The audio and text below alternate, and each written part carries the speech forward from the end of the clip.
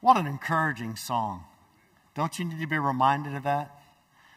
In the midst of the brokenness and the sin and the tears and the confusion, just to be reminded again today, grace will prevail. Jesus has overcome. And if you know Christ, Jesus, by his grace, will prevail in our lives. Now, it's not automatic. And there are actually steps we can take whereby we can see grace prevail in an increasing way in our lives. I've been a pastor here for almost 33 years. And you want to know one of the most humbling epiphanies I've ever had? I spend almost half of my work week preparing messages to deliver on Sunday mornings. And the humbling epiphany is this: it's actually not Sunday messages that God most uses for grace to prevail in a Christian's life. That's humbling. No, what most is used of God for grace to prevail in a Christian's life is engagement in small group discipleship.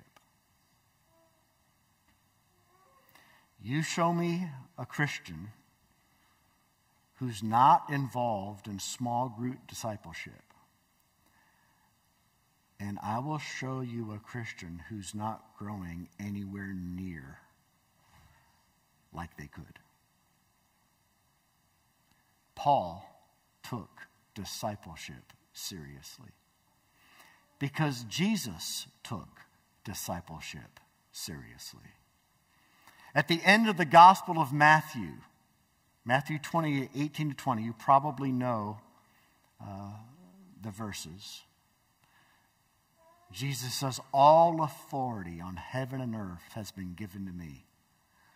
Go therefore and make disciples of all the nations, teaching them to observe all that I have commanded you, baptizing them in the name of the Father and the Son and the Holy Spirit. And lo, behold," listen up, "I am with you to the end of the age."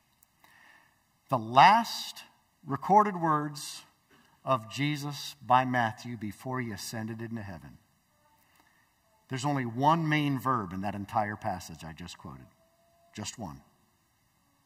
And that one main verb, the one thing Jesus calls us to do as Christians, is make disciples.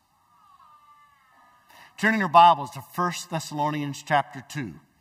In 1 Thessalonians 2, Paul gives us some elements of gospel discipleship. Let me give you a definition of what, and this is just my definition, right? There are 100 definitions of gospel discipleship. This is my definition.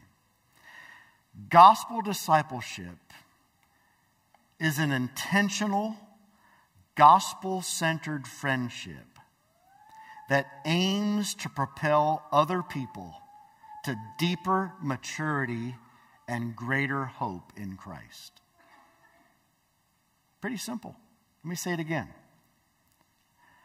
Gospel discipleship is an intentional, gospel-centered friendship that aims to propel others to deeper maturity and greater hope in Christ.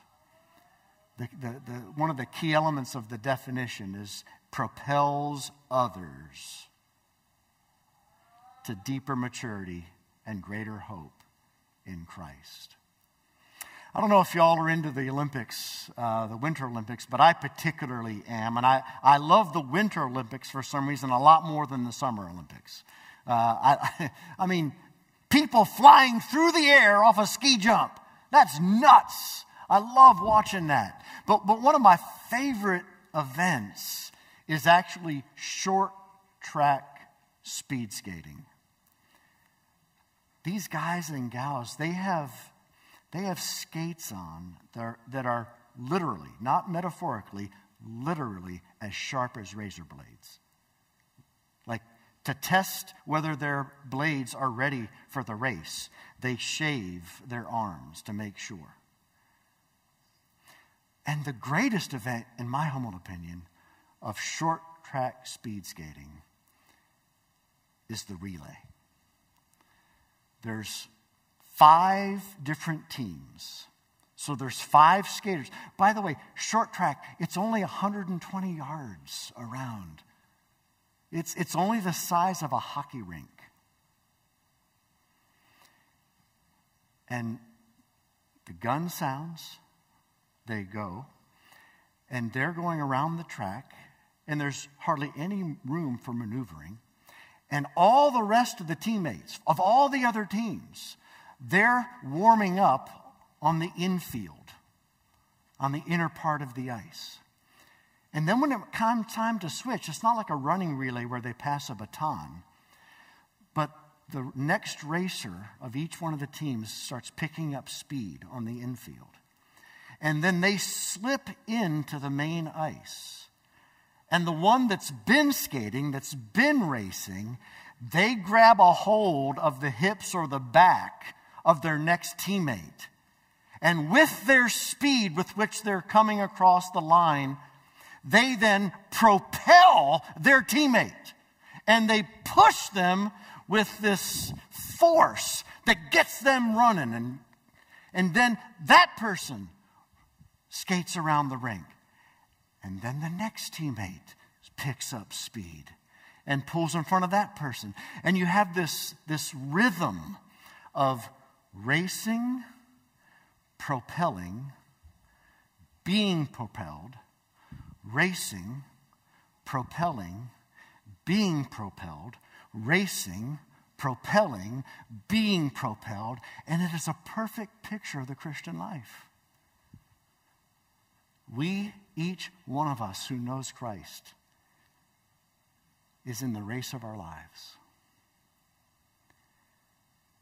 But to win that race, we need to be propelled by others in the race. But not only that, we are called to propel others that are in the race as well. When Paul came to Thessalonica, he preached the gospel to a group of non-Christians. God opened the hearts of many to respond, and a church was planted. Then Paul and Silas and Timothy began discipling those young Christians. And wherever Paul went, he said to the people he had propelled, "The things that you have heard from me in the presence of many, you turn around and entrust to other faithful people who in turn will teach others." It's just like short track speed skating relay. You're in the race, you get propelled. You race, you propel others until Christ comes back. In this passage, we see elements of gospel discipleship. By the way, I'm not only going to tell you what we're called to do this morning. You need to know that there's very easy ways to apply this sermon. You look around, you see some missing people this morning. We have 100 people this weekend at what we call a Gospel Waltz Journey Retreat. It exposes people to the Gospel Waltz, and then gives them the opportunity to be involved in discipleship so that they grow in grace, so that they grow in hope. And the design is that they, in turn, after they've been propelled, they're equipped to propel others. We have something called the Battle for the Heart. It's a much longer discipleship process. So this isn't something we're merely calling you to do today. We actually have opportunities for you to do something about it. Let's all stand in our reverence for God's word. Follow along with me as I read 1 Thessalonians 2, 7-16. This is God's word. Again, think about this in terms of discipleship.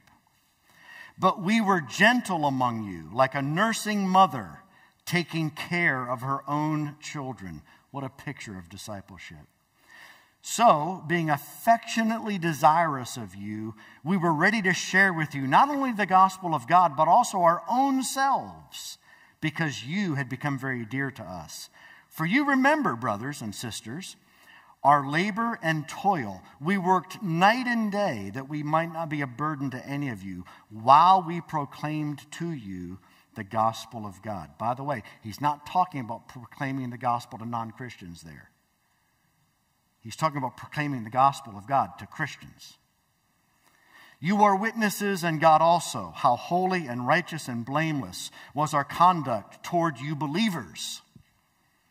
For you know how, like a father with his children, we exhorted each one of you and encouraged you and charged you, gospel discipleship, to walk in a manner worthy of God who calls you into his own kingdom and glory.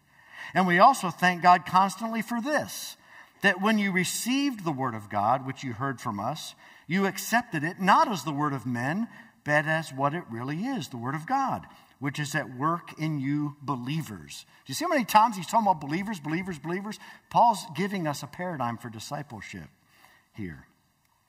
For you, brothers and sisters, became imitators of the churches of God in Christ Jesus that are in Judea. For you suffered the same things from your own countrymen as they did from the Jews, who killed both the Lord Jesus and the prophets and drove us out, and displease God and oppose all mankind by hindering us from speaking to the Gentiles that they may be saved, so as always to fill up the measure of their sins. But wrath has come upon them at last. May God bless the hearing and teaching of his inspired, infallible, inerrant, and authoritative word. This is God's word. He gave it to us because he loves us. He's calling us to deeper hope. And one of the ways he propels us to deeper hope is through small group discipleship. Let's pray. Father, open our eyes that we might behold wonderful things from your word. But may we not just be hearers of the word. By your grace and spirit, may we be doers as well. In Jesus' name, amen. Go ahead and have a seat. So 3 elements of gospel-driven discipleship that lead us to greater maturity and deeper hope in Christ. First of all, grow in hope through being committed to nurturing discipleship. Grow in hope through committing to nurturing discipleship. Look at verse 7. Paul says, we were gentle among you like a nursing mother taking care of her own children. When we talk about gospel-centered discipleship, please listen here carefully. We're not talking about a program. Discipleship is not a program. Discipleship is getting committed to a nurturing relationship where the gentleness of Christ is experienced in the context of small, intimate community. People need to experience the gentleness of God. And many Christians don't have that experience. There were a group of people listening to Jesus. And we know from the context that they were overwhelmed, not with Jesus, but with the religious people who were putting all this stuff on them. You need to do this. You need to do this. You need to do this. You need to do this. You need to avoid that. You need to avoid that. You need to avoid that. You need to avoid that. And they were being crushed under the load. And in that context, Jesus said, "Come to me, all of you who are weary and crushed, and I will give you rest." And he says these words, "For I am gentle and lowly in heart." Like I said, I've been in Christian work for decades. And you know the hardest thing for Christians to believe? I've seen it. By the way, it's also true of me. The hardest thing for me to believe is the same thing I've seen as the hardest thing for all Christians to believe. And that is that in Christ Jesus, God really loves us. It's amazing how often Christians are told that. It's also amazing how few Christians believe that. It's almost like we all know it in our heads, but very few of us experience it in our lives. And one of the main ways God takes the message of his gentle and lowly heart and his affection from the head to the heart is as we get involved in nurturing discipleship where other people actually press the gospel down from the head to the heart. We need to be involved in relationships where people model the gentleness of Christ. How many times I've been in a small group where myself or one of the other folks in the group just blew it. Maybe with a spouse, maybe with a child, maybe in an area of moral failure. And the person, they know they did wrong. But what they most needed not just to hear, but to see and experience was the tender, gentle mercy of God displayed to them. See, I could preach on the grace of God for hours. And we'd all be touched to some extent. But when we get in a small, intimate setting and we actually start pursuing each other's hearts and pressing that gospel more deeply into our hearts, that's where life change occurs. You know, I'm going to say something really controversial, but please listen to me. The church today needs less Bible studies and more discipleship.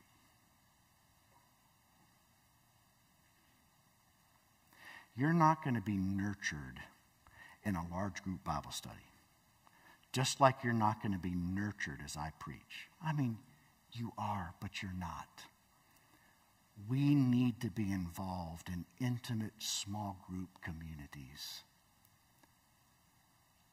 that actually incarnate the love of God in a way that we taste it, in a way that we experience it. Paul says, like a nursing mother taking care of her own children.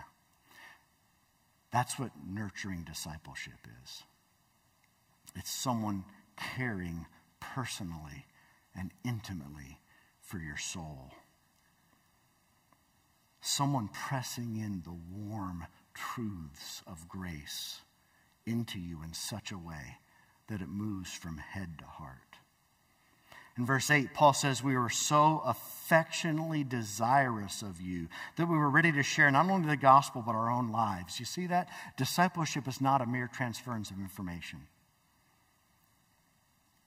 Hey, you're going to find few people, if any, that are more committed to the preaching of the Word of God and the teaching of the Word of God through studies. I'm just telling you, they're insufficient to change lives. When I say insufficient, what I mean is preaching and teaching sets the table. Small group discipleship is where life change occurs. If you're not involved in small group discipleship, I promise you, your life is not changing the way it could.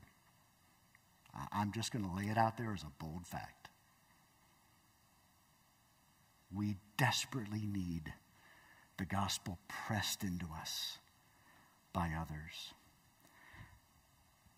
Not ready only to share the gospel, again, not just mere transfer of content, but our own selves. You remember, brothers, our labor and toil. We work night and day that we not be a burden. Is there anyone who works harder than a young mom? I don't know of anybody. I don't know of anybody who labors harder than a nursing mother. All hours of the night. Complete and utter self-sacrifice. Living that another human being that is helpless and vulnerable not only survives but thrives, is well fed, kept warm, changed, is healthy. Paul says we desperately need to be in that kind of a relationship. Every one of us. I came to Christ when I was 20 through the witness of a man that I didn't even know. He got my name from a basketball game. I filled out a comment card. Didn't even know the guy. He's still one of my best friends in the whole world. I can't tell you one truth he taught me. I'm not saying he didn't, right? What I'm saying is I can't tell you one truth he taught me that was like life-changing. Because you know what changed my life?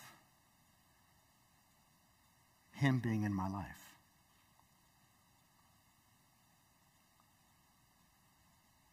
He just spent time with me. He just reminded me of the truth of the gospel. That's all he did. He literally nursed me as a young baby Christian. He fed me. I don't know what he fed me, but whatever he did, it gave me growth and life. I can't remember a single thing Rick taught me.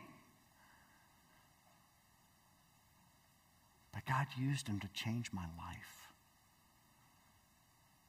And one of the things he taught me was, I'm propelling you. I'm in the race. I'm propelling you.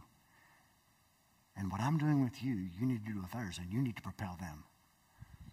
Well, maybe that's the truth that changed my life. Maybe that's what Rick taught me. But it wasn't the truth he taught me. As important as truth is, it was that he was able to incarnate Jesus to me.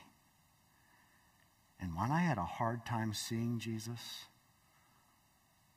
or a hard time feeling Jesus, or a hard time believing Jesus was real, Rick was Jesus. Well, Jesus was in Rick. And as far as I was concerned, when I was with Rick, I was with Jesus. And man, did that nourish my soul. Grow hope through committing to nurturing discipleship. Secondly, grow in hope through committing to challenging discipleship. Now, here's the interesting thing.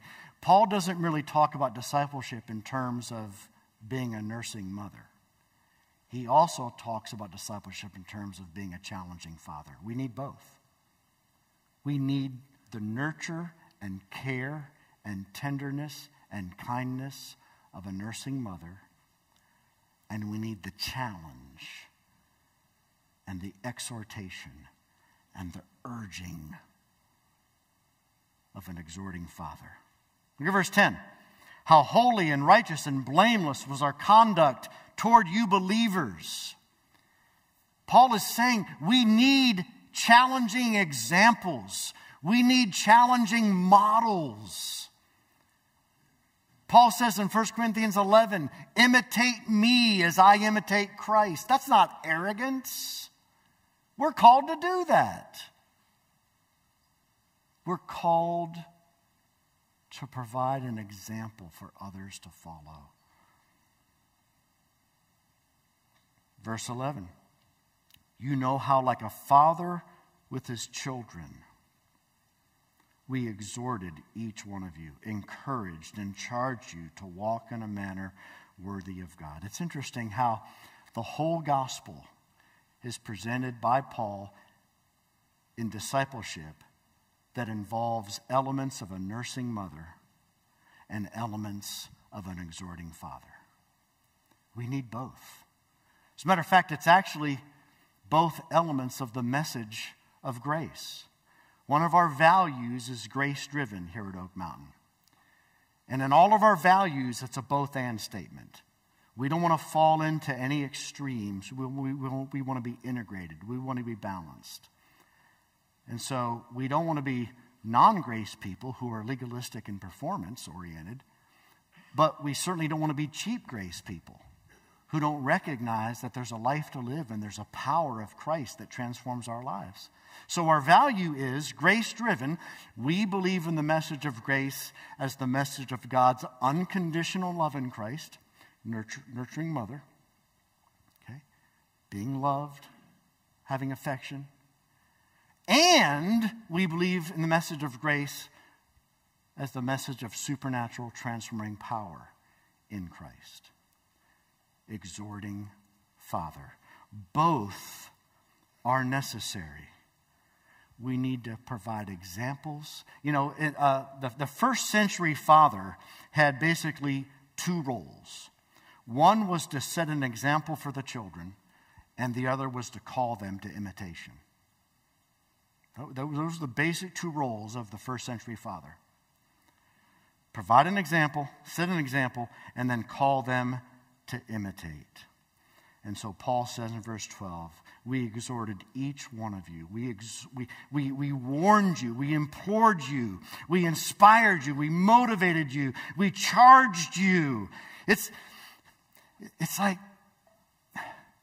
we need to be pointed to the love of God in Christ, and we need it to be incarnated before our eyes.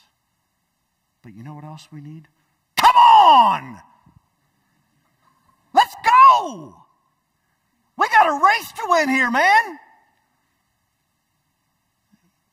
There's really is this place for intensity, for excitement, for passion. And that's not to say women can't be passionate and men can't be nurturing, right? But look, there's no way around it. God created humanity, male and female. And the female gender has certain characteristics that God has placed there. And the male gender has certain characteristics that God has placed there. Men can be nurturing and women can be challenging, but generally speaking, women are the nurturers and men are the challengers. And all through Scripture, actually, believe it or not, all through creation, we see it. I get a kick out of this. I'm going to read you a quote from a secular magazine called Aeon, A-E-O-N. And it's a quote by an Oxford professor. She is an evolutionary biologist. Why I'm sort of smirking is because she's an evolutionary biologist, but she talks about how fathers are designed. Whew, that's like jumbo shrimp. I mean, it's you're either evolved or you're designed. It can't be both. So she's an evolutionary biologist, and she says, Fathers are designed, and by the way, she's talking fathers like humans, but even like apes and gorillas. Fathers are designed to relate to their children through what she calls highly physical play, with lots of throwing up in the air, jumping about, tickling, accompanied by loud shouts, fun, and laughter. Now, of course, fathers can cuddle, but there's a hormone that scientists call the happy hormone. And when a mother is nursing or nurturing a young child, in the bond between the mother and the child, that happy hormone is released. But when it comes to a father and a child, that hormone isn't primarily released through cuddle, but more through rough and tumble. Now, obviously not too rough, but rough and tumble, play, some intensity. We need that. We need both. Do you have anybody in your life? Hey, come on!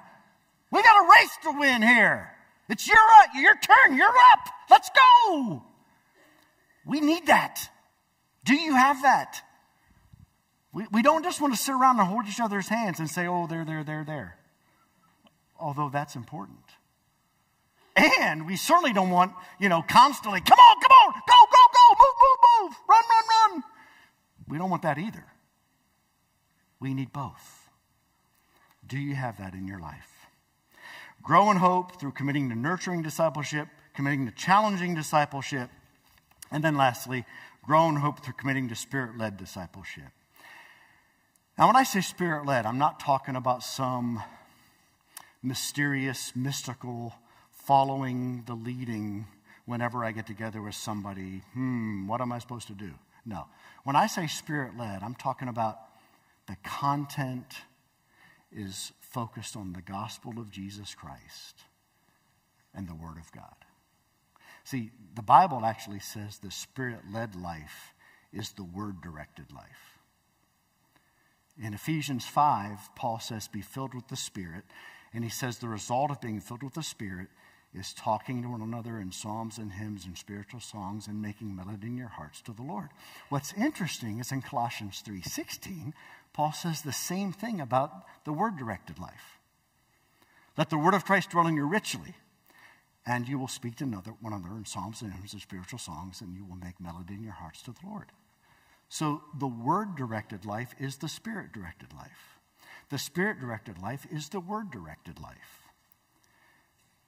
Discipleship that is transformational is centered on the Word of God and pressing that Word into each other's lives in very specific and intimate and personalized and relevant ways.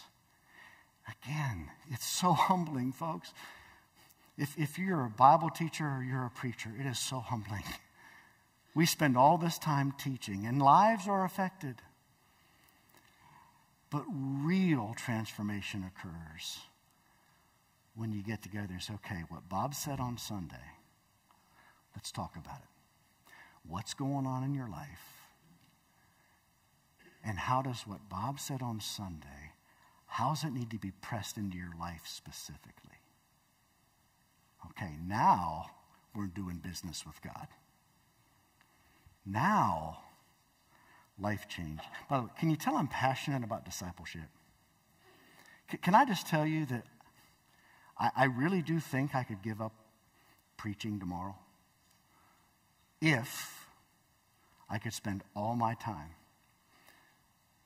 meeting with men in small groups. Now, it's probably not wise for a guy to meet with women in a small group, right? So I'm not being sexist. Women need to meet with women. Men need to meet with men. But I am a discipler that just happens to be a pastor. And y'all are accountants and homemakers and doctors and teachers and entrepreneurs. but you're disciplers first. You're disciplers that just happen to be all those. So I would ask you, is that true? Or are you an entrepreneur and not a discipler? See, God's word would say you're a discipler that happens to be an entrepreneur. If you look at this passage, throughout the entire passage, Paul focuses on content as that which needs to be shared in a gospel-centered, nurturing, challenging relationship. Look at verse 8. We shared with you not only the gospel, but our own lives. Well, not only the gospel means that he did in fact share the gospel. And by the way, he's not talking about non-Christians here. Paul is saying, I shared the gospel with you believers. What's the message a non-Christian needs to hear to be a Christian? The gospel. What is the message a Christian needs to hear to be transformed? The gospel. The message doesn't change. The content doesn't change. We need to be pointed to Jesus, his person and work every day of our lives. Paul here is talking about growing in hope through being committed to Spirit-led discipleship focused on the gospel. Look at verse 9. While we proclaim to you the gospel of God. He's not saying he kept proclaiming the gospel because he didn't think they were Christians. He's saying, I know you're Christians, and I need to keep telling you the gospel over and over and over. Not to be saved, but to move more deeply into it. Right? We never move beyond the gospel. We just simply get propelled more deeply into it. Look at verse 13. I thank God that when you received the word of God, which you heard from us, you received it not as the word of men, but as it really is, the word of God. A discipling relationship is an intentional friendship centered around the word of God. Look at verse 13 again. The word of God, which is at work in you believers. The word of God is living and active and sharper than any two-edged sword. In Acts chapter 20, Paul is talking to the Ephesian elders, very mature Christians who he's continually discipling. And at the end of his life, he's finished. He's not going to see him again. And he says, and so now I continue to commend you to God and the word of his grace, which is able to build you up and give you the inheritance among those who are sanctified. We really don't disciple anybody. Only Jesus makes disciples. But we are instruments in the Redeemer's hand. We are able to be used of God to press the gospel more deeply into each other's lives. I'll close with this. Many of us are familiar with the Triple Crown, right? The Kentucky Derby, the Preakness, the Belmont Stakes, horse racing. People can make a lot of money, not primarily from winning horse races, but from studying out their horses who win horse races. Now, let's say a stallion wins the Kentucky Derby. Their stud fee could be around $10,000 or so to sire other horses. But let's say that a Kentucky Derby winner sires a horse that wins the Kentucky Derby. The change in the stud fee is astronomical. Being a champion, the stud fee is about $10,000. Siring a champion, your stud fee goes up into the hundreds of thousands of dollars. The most valuable horse is not a champion. The most valuable horse is a horse that sires a champion. Now, we're not horses. And your value to God is not wrapped up into whether or not you disciple other men and women. Having said that,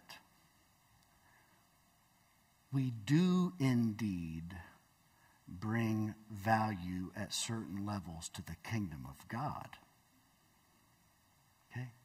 You can do nothing to make God value you more than he already does in Christ. You're infinitely valuable to him. But when it comes to our impact on the kingdom, the value is not primarily that you're a growing Christian, that you're a champion in the Christian life. The real value comes when we sire a champion or give birth to a champion. That's what we're called to do. We are in a short track speed skating race. We're zipping around, and we are to propel each other forward in Christ. And we are to be propelled further up and further in to the gospel of our Lord and Savior, Jesus Christ. Let's pray. Father, I pray that we would simply take this truth and chew on it.